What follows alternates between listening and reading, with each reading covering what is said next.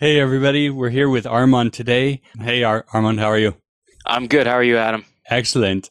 Why don't you tell people who you are and where you're working today? Yeah, absolutely. My name's Armand Froke. I run the sales development organization at a company called Carta. Carta essentially allows private companies to trade and manage their equity the same way a public company would. And so I run the sales development organization, which consists of about 25 SDRs total in two different offices in San Francisco and in Salt Lake City. Oh, okay, that's great. So we're going to talk a lot about SDR today and managing that kind of team. Yeah, absolutely. So let's roll the intro and come right back. Startup Sales is a podcast about what it's really like to get a business off the ground. We talk with founders, CEOs, and sales VPs from the high-tech market. You'll learn how to build and scale a sales team. You'll also hear about the growth challenges and tough decisions from others who have had both successes and failures. And now, your host of the Startup Sales Podcast, Adam Springer.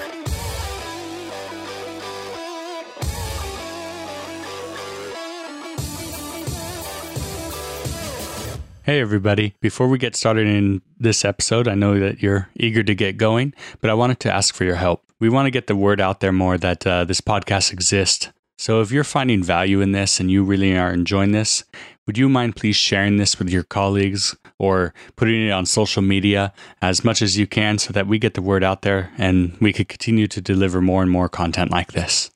Really appreciate your help and thank you very much. Great. So Armand, what does your sales process look like today as far as like how the SDRs get the leads and then hand them over to the AEs? Yeah, absolutely. And I'm happy to walk through full sales cycle, but in the SDR world, it looks a little bit different. I typically break down the SDR sales process into three different pieces. The first piece is you actually need to go and find accounts or companies to go afterwards. So you're looking on ZoomInfo, you're looking on Crunchbase. We largely sell to venture-backed startups. And so we're starting with a very broad funnel and saying, hey, out of the 30 or 40,000 venture-backed companies are out there, how do I drill down to 50 of those companies that I want to target? And so it starts by saying, hey, I'm going to go after companies who are Series A in the fintech space with this many employees with this much funding, and drilling down super specific and using Crunchbase filters to get there. The next step is actually finding people to target at those companies.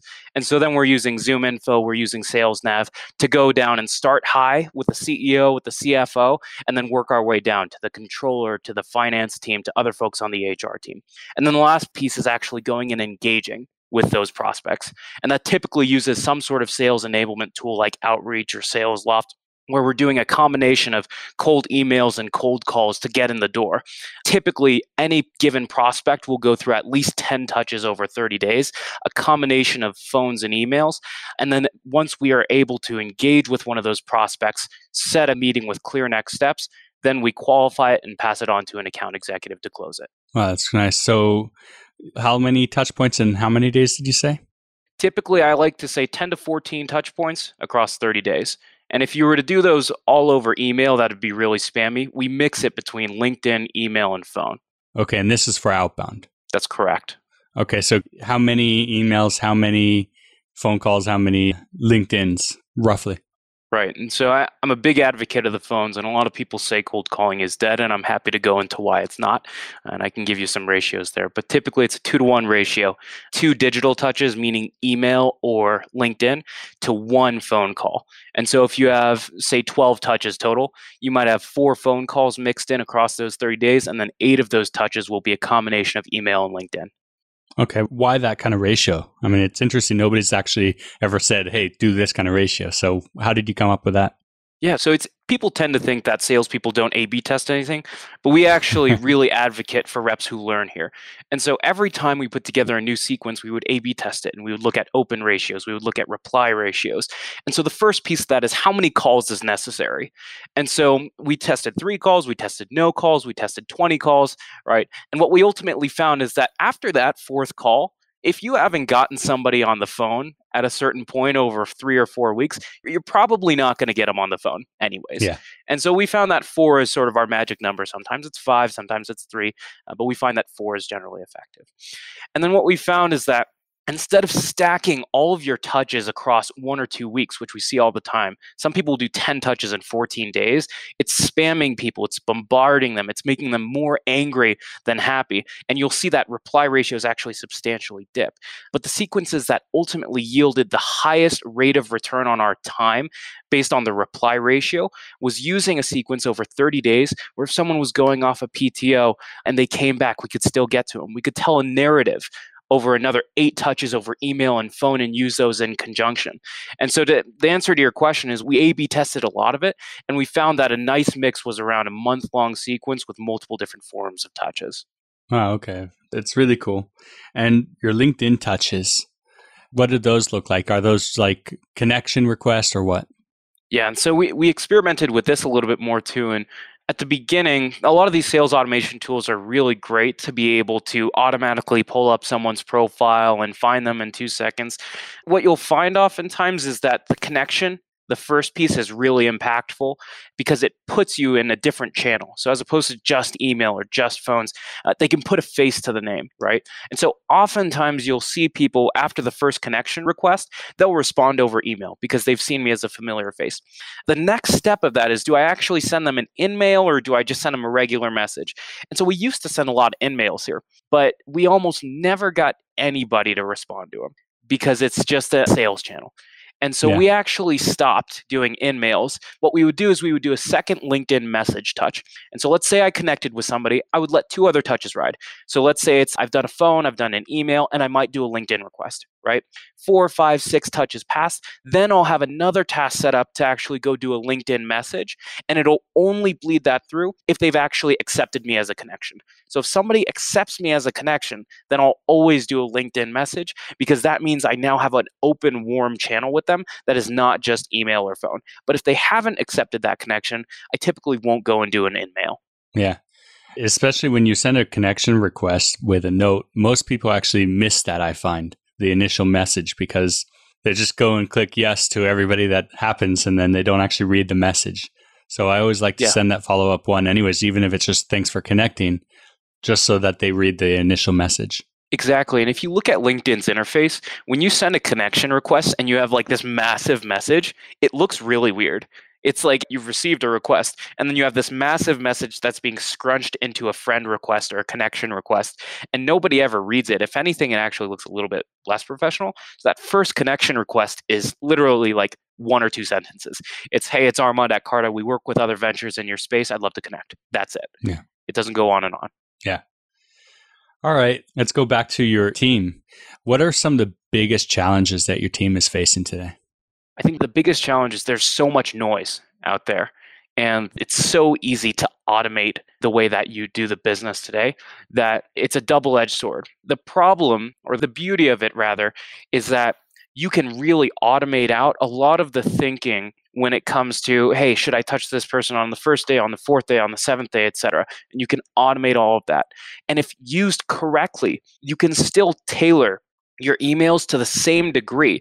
In fact, even better, using some of these sales automation tools by saying, hey, I'm going to put together a sequence for the fintech space that's tailored at fintech CFOs only. The problem and the double-edged sword piece of that is that that actually rarely happens. What ends up happening is every single sales organization has 10, 20 SDRs sending out the same generic junk, right? And that's sometimes the stuff that gets into my team, and we really try to suss that out. And so it's breaking through the noise and still taking a tailored approach using the sales automation tools without just carpet bombing and spamming prospects, because the bottom line is everybody can do that now. And marketing can actually do that better than us. But breaking through that noise is true sales skill. Being able to tailor a message and then pick up the phone, that's where sales skills lie. And that's what I try to coach my SDRs to. But I'm not going to lie, there are still SDRs who want to send out 800 emails a week with the same message, and it's a mindset shift for them. Yeah, definitely. I mean, it sounds easy to just spam and, fire in every direction and see what lands, but you get much better results when you actually personalize it and do the research on the actual individual that you're trying to prospect. Exactly. And it's one thing to say, let's say I was selling Oracle or something like that, or Salesforce. Their TAM, their market space, is extremely large, right? There are a lot of folks who can use an ERP system. If you're QuickBooks, there are tons of people who can use QuickBooks. For us, we have 30,000 venture-backed companies. If I had every SDR send out 1,000 emails a week, I would burn through my market in 3 weeks. Yeah. And so it's totally unfeasible. And so we really, especially when you have a small marketer, if you're going after enterprise clients, I almost have the temptation to take away some of these automation tools or limit their effectiveness because of the fact that people abuse them sometimes.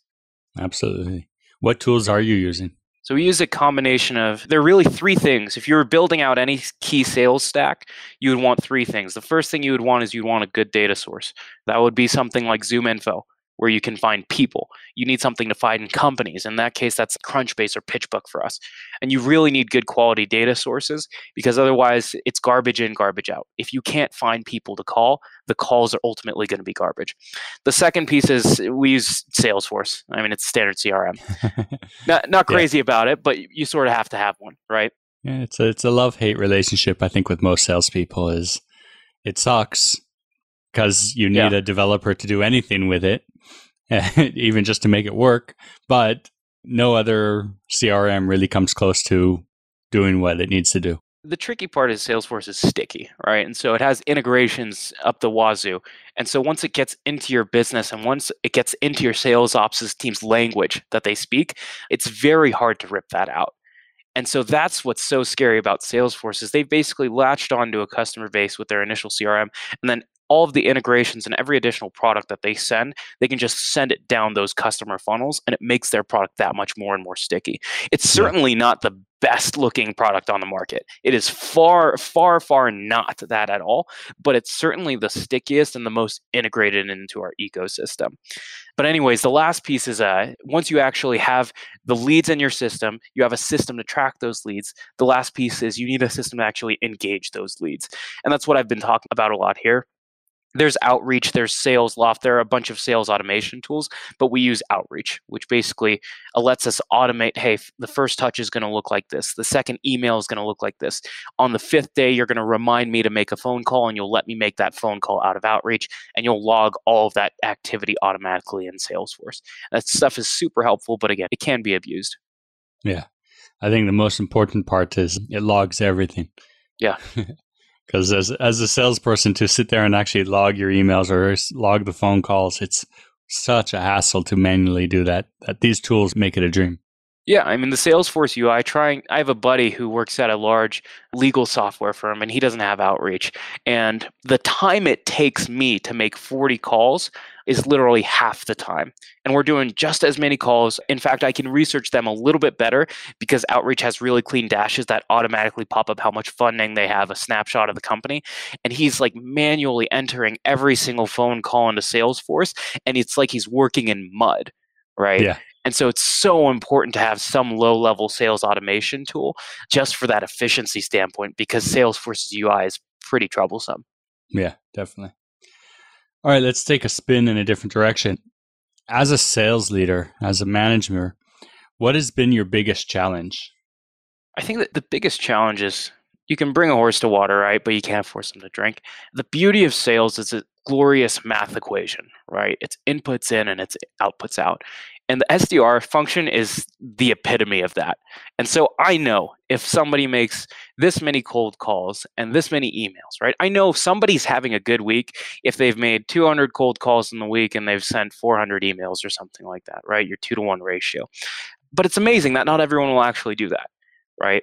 And when your only job is prospecting, and when we teach you how to time block, sometimes the pieces just don't come together. And that's what can get frustrating, is we can give everybody all of the abilities to succeed, but failure is ultimately a choice. I hate it when people say failure is not an option. Failure is actually always the most readily available option at any given point in time, but it's a choice. And in sales, you can choose to do the activity or you can choose to not. And I cannot coach anybody unless you actually go and do the activity. And I'm not saying it's a volume approach, but there's a minimum level of, hey, you need to take this many swings so I can actually coach you there. And the bottom line is we live in a world in which you don't have to grind super hard anymore. People are raised with a 9-to-5 mindset.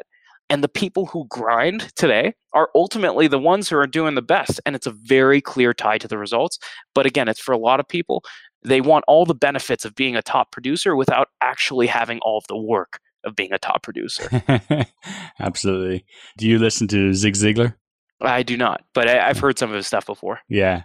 So you were talking about a choice, and it's failure is not an option, but failure is a choice. He has a bit where he talks about when he was overweight, and he says, I was overweight by choice because I chose what to put in my mouth. Yeah. Now, obviously, there's some people that doesn't apply to, but like everything in life is a choice, and you always have a choice, and it's really important to keep that in mind. You said about time blocking. Yeah. How are you getting your reps to time block? Definitely. And so I can break this. Why don't I start with how I used to do it as an AE? Because I started at Carta as an AE, and that's where I really learned time blocking. And that'll probably be a little bit more relevant to the audience, and then I can break that down for an SDR.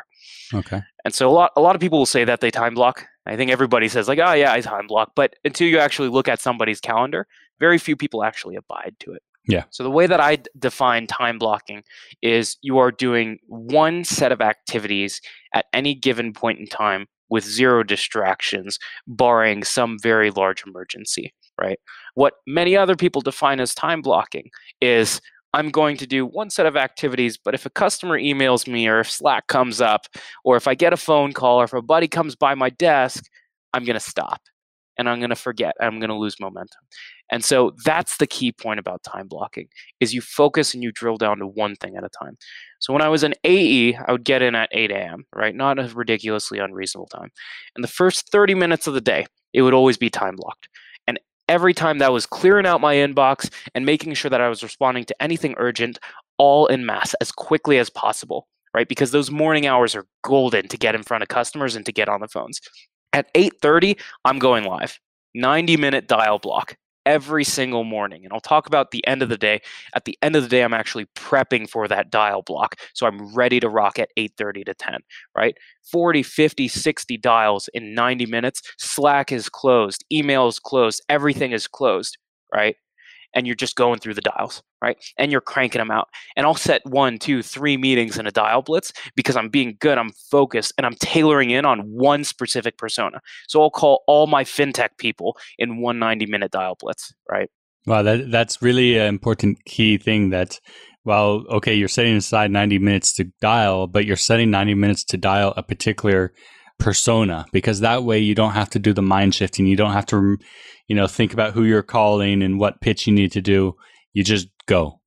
Exactly. And so every time it's like, hey, it's Armand at Carta. We work with other folks in the fintech space like Robinhood. Have you heard our name tossed around? Boom. I can practice that 6, 7, 8, 20, 40, 60 times and get really good at that. And the first couple are always going to be rocky, but it blows my mind that people will do 5 dials and then stop. And then 3 hours later, they'll do another 5 dials, right? That blows my mind because my first 5 dials are always my worst 5 dials. Yeah. And so you got to get momentum through it. I love that point. And so let's say it's 10:30, you take a little break, there's some lag time, and let's call it 11, right? Everything from 11 to 3 as an account executive for me were my golden hours of being in front of customers or getting in front of customers, right? And what I mean by that is if I have demos scheduled, I did my best to schedule them during those times of day, but inevitably sometimes it would come earlier in the morning and I would shift those dial blocks out. But if you're doing any admin work, if you're prospecting, if you're looking for contacts during those golden hours of 11 to 3, you're missing out on those golden times when you can be in front of customers. And so let's say it comes 3 p.m. and you still haven't done your dials. Well, guess what? If you're on the West Coast and it's 3 p.m., you can't do dials anymore, because a lot of your clients are on the East Coast. And so 11 to 3, you're doing the golden customer-facing activities. If you don't have meetings, you're working to get meetings. You're doing more dials. You're sending more emails. Whatever that is, you're in front of customers. And then the last piece is from 3 to 4 p.m. Then I'm doing all of my case follow-up. And this is where I'll really be a stickler on those reps out there is you think that the customer that you had a demo with at 11 a.m. needs a follow-up email right there, right? You think about that, right? But you have to also realize that if you're selling to the CEO of a venture-backed company, they have 1,000,001 other things on their plate. And they can wait till 3 p.m. to get your recap email. And so you're taking notes during the demo, you're writing your summary at the end during the last 5 minutes of the demo, and then you wait. And then at 3 to 4 p.m., I have 4, 5, 6 demos stacked up. I'm writing every single follow-up back to back to back to back to back, and then I'm doing my case prep for the next day back to back to back to back to back. And then my last 2 hours of the day are prospecting hours. So 4 to 6 p.m., now I'm filling the funnel. I'm finding companies. I'm finding people. It's downtime. Nobody's awake. People are leaving the office. And this is my time to fill my funnel so that 9 a.m. tomorrow, I can be hitting the phones again. Wow, it's really good. It's really, and how often are you actually like keeping that? I mean, when I was an AE, this was like a religion for me. Yeah. And again, when demos would come earlier, you move the blocks, right? So those calendar blocks, they stay on, right? Yeah. And you just move the blocks. Yeah, until there's no more place to move it, then you just have to push the prospect to another day. Exactly. And that's a very good problem to have, right? Yeah. But I love it when reps will tell me, like, I just have so many opportunities that I'm working that I don't have time to prospect. I was managing 75 opportunities at one point in time, 75. And I still had time to make 200 dials a week with a full-time closing schedule. Yeah. You can always make time. It's a choice. And if you're intentional about your time, if you're intentional about doing your opportunity reviews in bulk, twice a week, 1 hour at a time, and you're not just staring at your pipeline all day when stuff isn't moving anyway, you'll find that you have a much better abundance mentality than the folks who try to squeeze every dollar that they can, and they're discounting and they're desperate to close every deal they have, versus I'm the guy filling my funnel 10 times more over. Yeah. And then you're not desperate. You get higher close rates. You get more money per close. It's good. Exactly. You let them close on their own time. You don't force the discount to pull them in this month when they didn't even ask for it. You let them close at a higher ACV in a reasonable time frame, and you don't pepper them to death. You fill your own funnel, and you work on your time, not on theirs. Yeah. Wow, terrific. Okay, so let's go back to your role as manager of the SDR. What is the biggest failing point that you're seeing with new SDRs? There's two pieces. I talked about the activity already, and so you got to do the activity. That's easily the biggest point, and that's just the bottom line about the SDR function is it's a inputs in, outputs out, right? And so that's the first point that people fail, but I can give you something else too. The other way that oftentimes people fail is they seem to think that the learning stops once you've figured it out, right? And the best people always systematically own their own development. And so every SDR goes through a curve where at the beginning they're bad, right? And that's just because you're new in the job and you haven't really figured it out yet. And then everybody hits this point where they're hitting quota, right? Typically most SDRs will get there and they're hitting it, right? But then you have that last threshold. And the difference between good to great is just that much, right? It's a very small amount, but it's the people who are listening to the podcasts like this one. They're listening to the sales podcast. They're listening to the industry podcast. They're doing the role plays. They're actually watching the demos for the meetings they set. So they're learning the language of VC. They're learning the language of a CFO. They're immersing themselves in the space so that for every 200 dials they make, instead of setting 1.5% of their meetings, they're setting 2% of their meetings. And that incremental 0.5% is exponential. And that adds up and that builds your own SDR pipeline. And those are the people who are doing 150% of their number. It's that little last piece of being that much more effective and then multiplying it across the 200, 400, 500 touches that you're doing on prospects. All of the incremental improvements as an SDR have exponential results. But a lot of people will choose to stop at the 80% good when they could get it to 90 or 95% good. Absolutely. And it's so easy to do. You know, everybody says, well, I work full time and then I've got to get home and take care of this, take care of that. But what about the drive home or the commute home? You know, what about when you're going out and walking the dog? You know, it doesn't take much to put headphones in and listen to a podcast or listen to a call recording. Yeah. You've got to love what you do. And if you don't love what you do, if you don't love what you sell, if you don't actually care about it enough to immerse yourself in the space, I would honestly suggest that you go and work towards something where you can find something that you actually want to sell. Absolutely. And when I came to Carta, I knew I wanted to sell at the cross section of startups and VC, and I get so juiced up on our space every day. And other people, like at Salesforce, they get juiced up on the vision that Salesforce is painting. But if you don't like what you're selling, you're cutting yourself short because you're watching the clock. Yeah. And so find something that you actually care about so you can own your own development. Absolutely. I think that's one of the best pieces of advice is to do that. Like everybody says, I think it was Steve Jobs or something like that has that quote that is overused by everybody. But if you do what you love, you don't work a day in your life. I think it was Steve Jobs, right? I forget it. I think it was him. Yeah. So anyways, it's true. If you put that extra effort in, like if you love your job enough to put that extra effort in, then your job actually becomes easier because then you're not fighting yourself and you're actually better at it. So it becomes less effort once you actually put that initial time in. Yeah, I totally agree with you. 100% agree. And it was a big mindset shift for me because I wasn't always in sales and I wasn't always in a field that I loved. And when I took the jump into a commission-based role, I realized what it was like to be all in on what you were doing. So completely agree. Yeah. All right. This next question you've kind of already answered, but I want to ask it anyways because maybe you've got a different angle. But what's something that you do differently or did differently when you were a rep that allowed you to excel beyond everybody else? Again, it's the consistent activity. It's the time blocking. Those are two big ones. But if I give you another angle on this, there are a lot of reps who they think they've got it figured out, right? And one of the things that I always love to do is I would take the top 10 AEs and at least for 25% of my calls, I would force one of them to join my calls and grill me after it and tear me apart. And I would force my manager to do the same thing. I remember when I caught my stride, he would always be giving me this really good feedback. And I actually got mad at him at a certain point. I was like, dude, if you don't want me to get better, then keep coaching me like this because I love it. I love the praise. You're my biggest advocate. But man, you better give me some tough feedback. Otherwise, I'm screwed because I'd rather get caught by you than by a customer. And so don't just take the ones you like. Don't just take the ones who have a similar style. Go and seek out people with different styles from you and have them come on your demo and just have them be a fly on the wall, right? Say, hey, I want to drive with this, but if I look to you and if I call you in, right, you come and save me.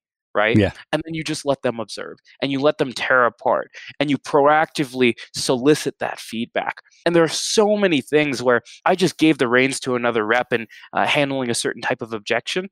And I thought they were going to handle it one way and they just completely shifted their approach. And I was like, oh my God, I'm going to add that to my repertoire. And you don't learn that stuff if you're the only one doing the demos.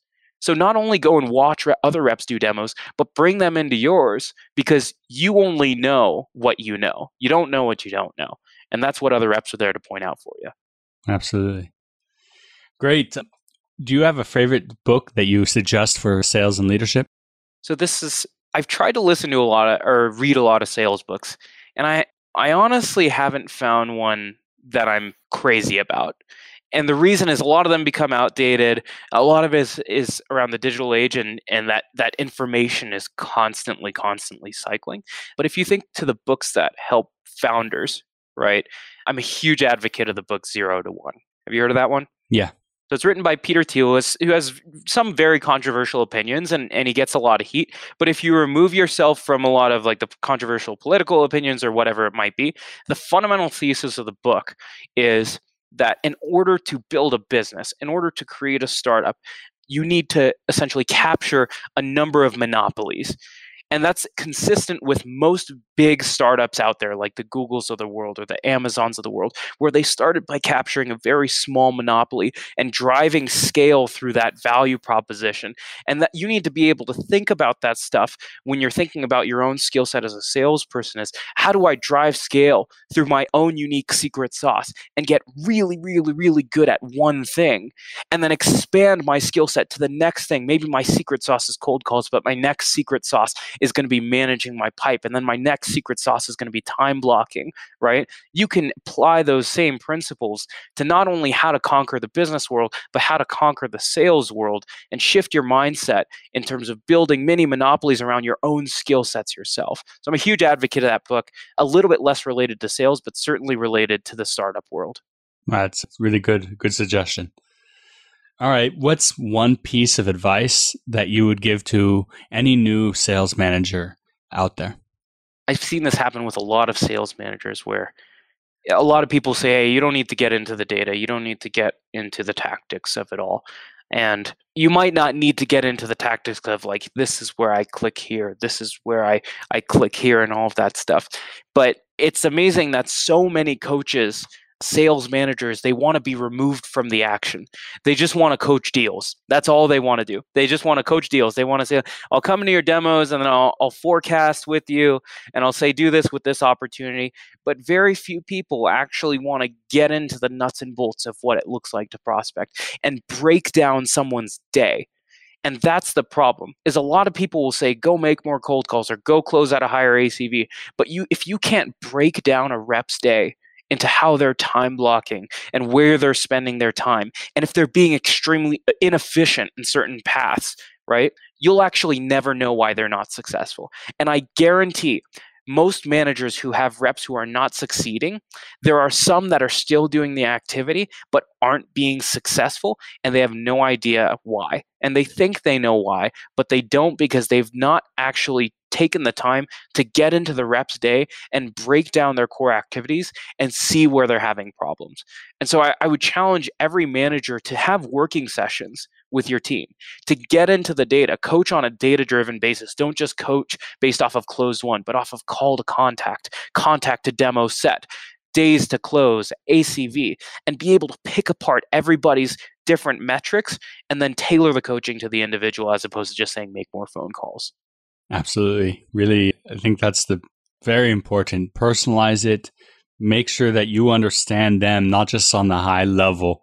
Oh yeah, make more phone calls, because there's nothing that would piss off a salesperson more. Is just, I don't want to hear I need to make more phone calls. I'm making 200, 300 phone calls. Yeah. What am I doing wrong? I'm making those phone calls. So yeah, there are folks who do 50 and they get 4x the results. Yeah. And so why is that? Do you need to tell that person to make 100 more cold calls? I mean, maybe, but probably not if they're having those types of results. You should probably take what they're doing well and start to translate it to some of the other reps. Absolutely. Great. Armand, thanks so much for joining us and taking the time. How could people reach out to you? Yeah. So my email is, I have a slightly weird name. It's Armand, ARMAND .Farrokh, FARROKH @Carta, CARTA.com. I run the SDR team in both offices. You can send me a cold email, do some good outreach to me, hit me with a LinkedIn touch, hit me on the phone, whatever you got to do to get in touch with me. I'm always an open door when people do cold outreach. We are hiring. So if you're an aspiring SDR out there, an aspiring college grad, please reach out to me. I love it when people do cold outreach. Yeah, and I don't think you get I mean, there's lots of good managers out here, but here's a good example of somebody that cares and will train you well, I think. Awesome. Adam, you're the man. Appreciate it. Thank you. Thanks for listening to Startup Sales with Adam Springer. Subscribe to the podcast so you never miss an episode. Contact Adam about speaking engagements or consulting services at adam@startupsales.io.